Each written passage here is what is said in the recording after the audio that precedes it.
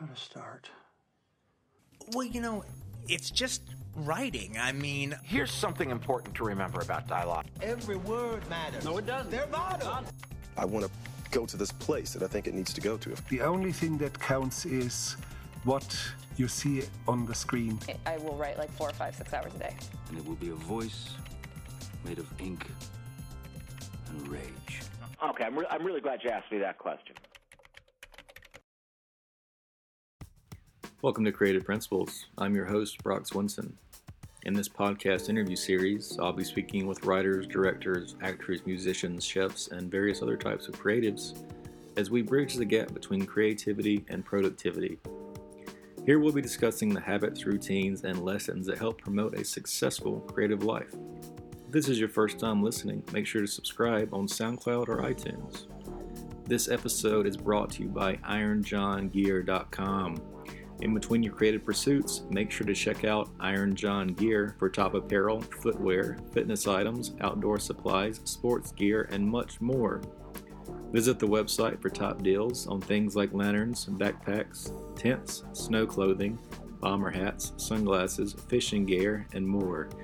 Visit IronJohnGear.com today and save money on your next adventure.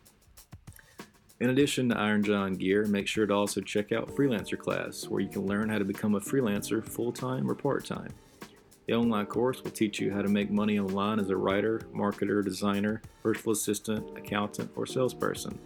Stay tuned after the show to learn how to get access for free to this $99 valued freelancer course, along with some other free items on our website, creativeprinciples.live. In the Nicolas Cage-driven film Looking Glass, a couple buys a desert motel where they find very strange and mysterious events take place.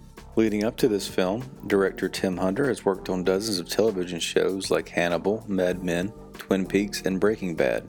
In this interview, he talks about how directing television is great training for making indie films, career longevity in Hollywood, why noir films have an unexpected complexity, and non-cinematic influences for filmmaking. I like to think of myself, I suppose, as a kind of classical director, and I'm started out as a writer, and I'm very material-oriented. So one of the things I love about directing TV and going from show to show is the challenge of meeting a whole new different group of people every time, seeing what the style of the show is, seeing how the producers and the people who are running the show are trying to set the style of the show, and then adapting myself to it, so that, you shoot an episode of Riverdale somewhat differently from the way you would shoot an episode of Hannibal, which in turn is different from the style you would use to shoot a soap opera or a more traditional police procedural, let's say. And I like to, think that I can adapt to that style. But TV, of course, in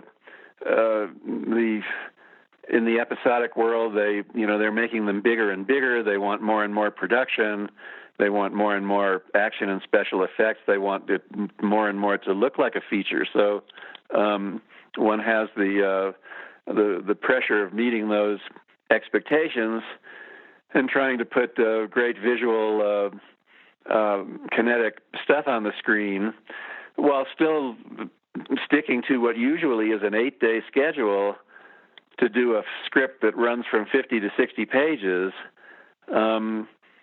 So that's the challenge and the fun of it at the same time.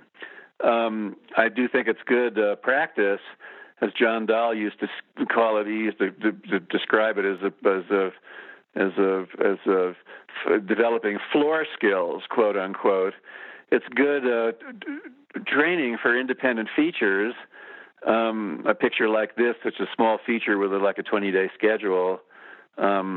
Obviously, if you have the capability of shooting 7, 8, 9 pages a day on a TV show, it gives you a certain amount of prep to deal with a schedule on a small feature that's somewhat easier, that might only be shooting 4 or 5 pages a day.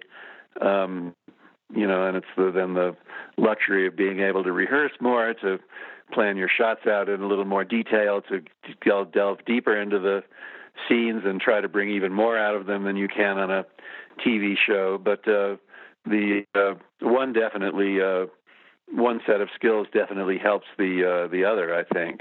So in addition to this willingness to adapt, are there other bits of advice you could share about career longevity in Hollywood?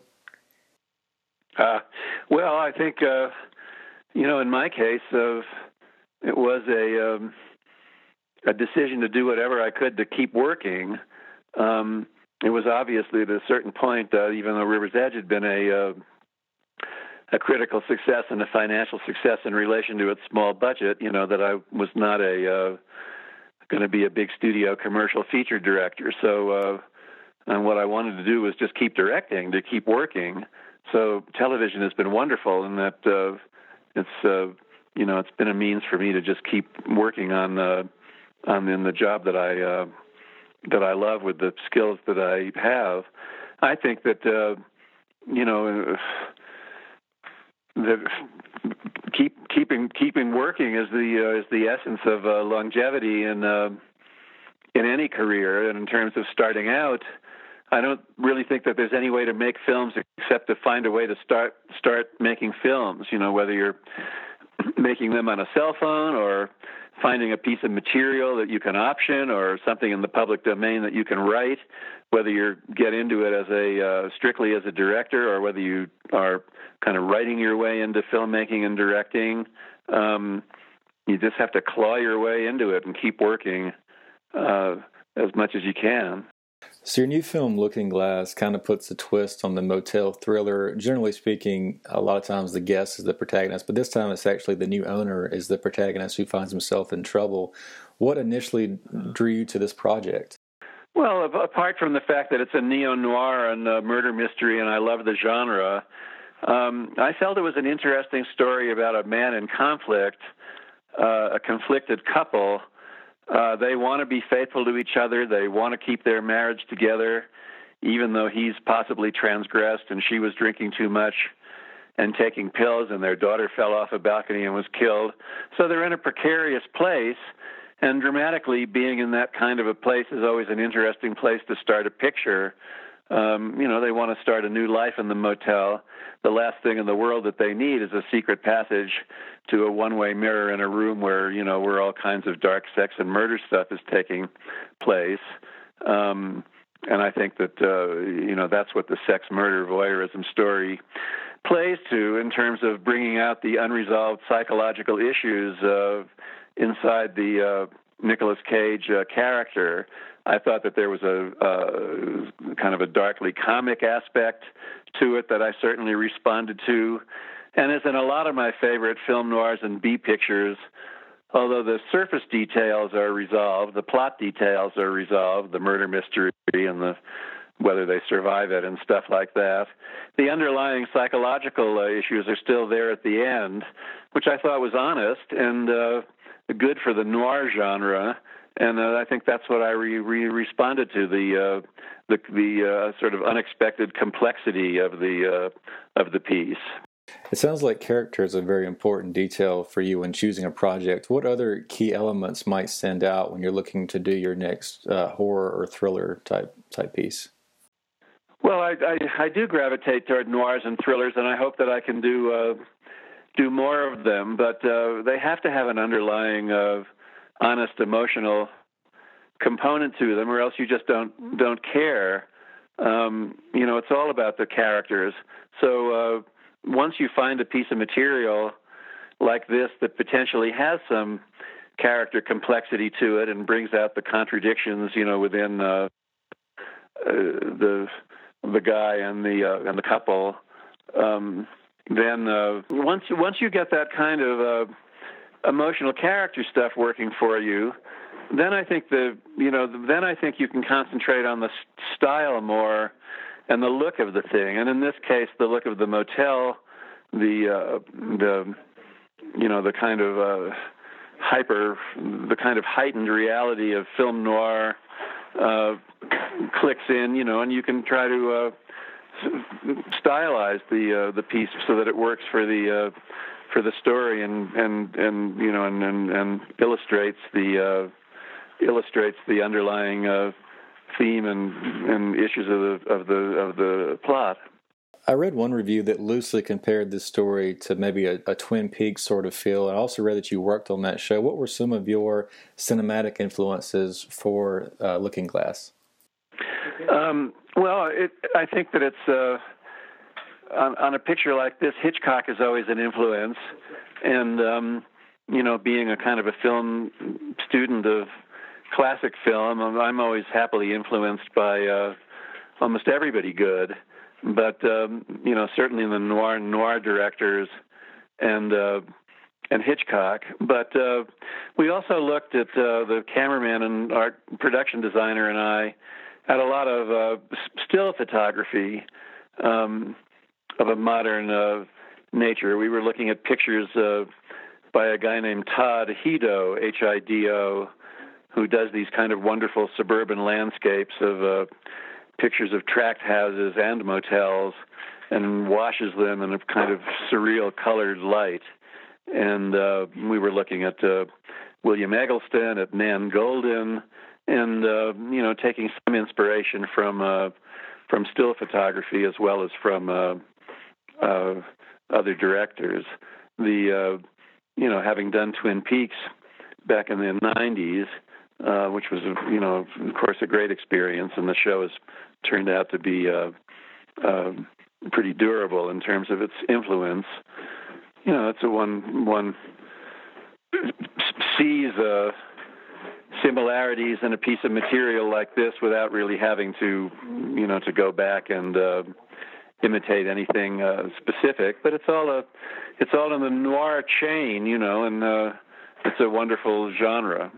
I read that you were formerly a professor at the University of California. What advice might you give a young, driven filmmaker about to enter the business? I think that, to make films, you just have to find a way to start making films, whether you do it on a cell phone or a video camera, or whether you write your way into it by finding a piece of material that you can, that's in the public domain, or a story that you can option.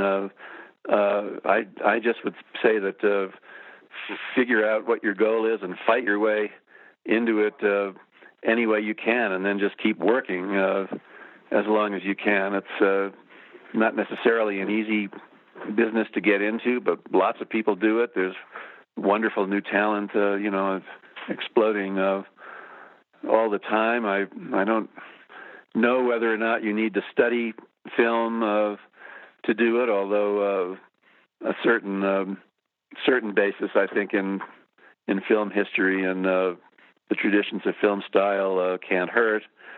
Orson Welles used to say that you could learn anything you needed to know about filmmaking in a couple of days.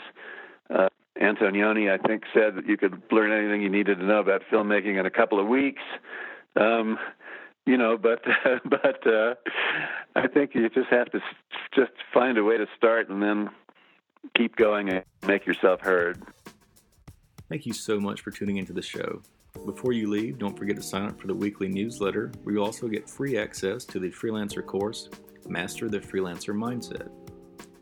This system will teach you exactly how to find clients online, which includes Step 1, the psychology of the mindset, Step 2, how to create a killer profile, and Step 3, how to find quality clients. This online course is valued at $99. It can be yours for free. In addition to the free course, you'll get access to the ebook, How Hollywood Screenwriters Annihilate Writer's Block. This contains advice from Aaron Sorkin, Cary Fukunaga, and William Monahan. You can find all of this and more on creativeprinciples.live. Visit the website for new interviews, articles, and the daily blog. That's creativeprinciples.live.